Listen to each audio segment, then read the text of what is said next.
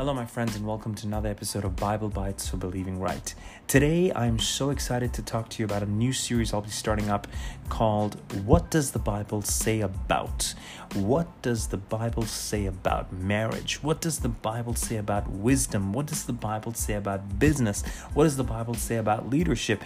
Anything that you want to pop in there at the end of that sentence, hopefully we'll have some similar thoughts, and hopefully we'll pick some topics that are really relevant. And if you ever want to send me a message, you can absolutely send me one on Instagram at MichaelXVazLD, MichaelXVazLD. That's my Instagram account. So you can always pop a suggestion in there, or you can absolutely pop it in, send it to me via Facebook and any other platforms and channels. You can just go online and look for Michael Vaz, and I'm certainly welcome to taking any other topics you'd like to talk about. So what was the premise? Obviously, the premise for this is the Bible is so packed with incredible life lessons. In fact, if you want to look even at how God's word describes it in the Bible, and we're actually taking a verse from the Bible, and I'll pop that into the podcast description. It said that all scriptures are God-breathed and are profitable for teaching, for correcting, for training you in righteousness, in how to live your life right. And that's why, my friend, this podcast is called Bible Bites for Believing Right. And when you believe right, you start to live right.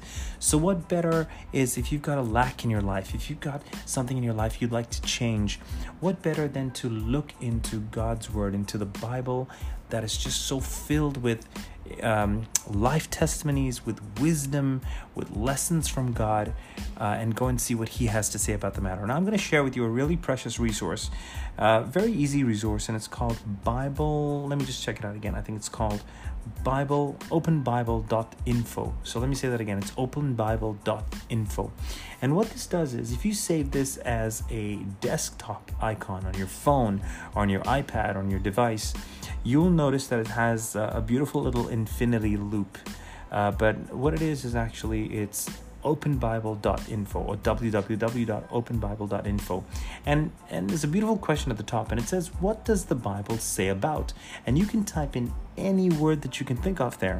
You can type in marriage, wisdom, leadership, finances, and what it will do is it will collect a ton of verses and promises from the Bible and bring it up onto your screen.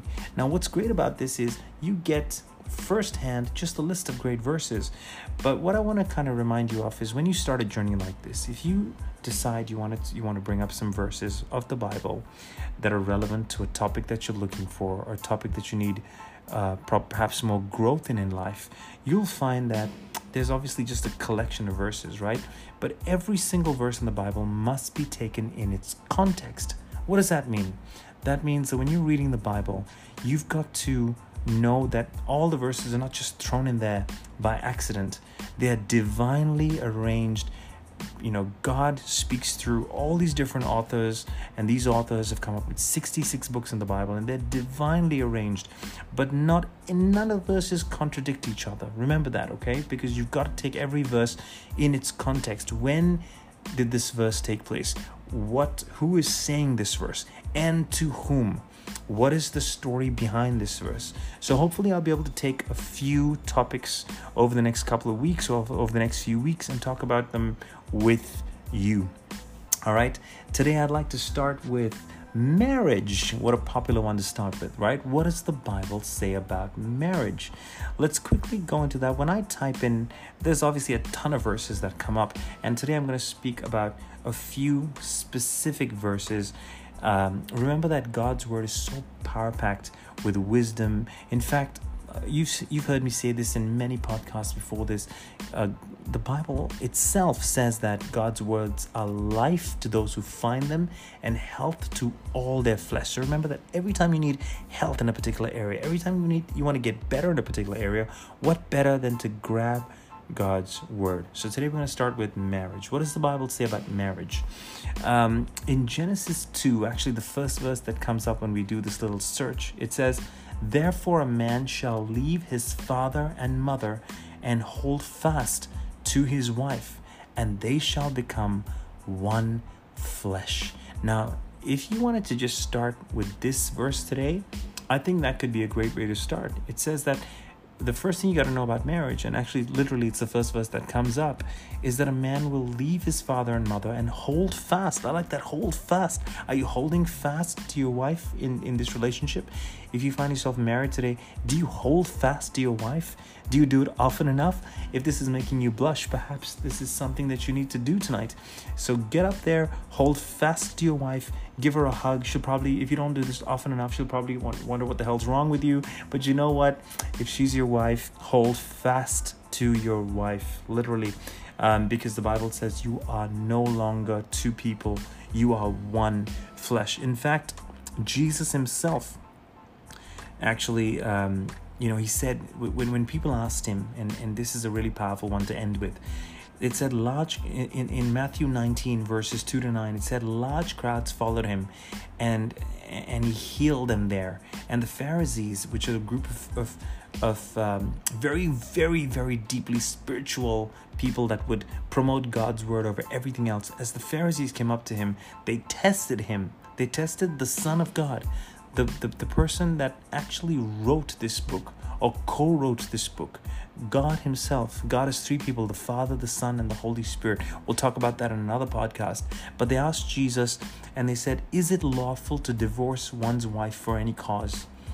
And he answered, look at his answer. Have you not read that he who created them from the beginning made them male and female?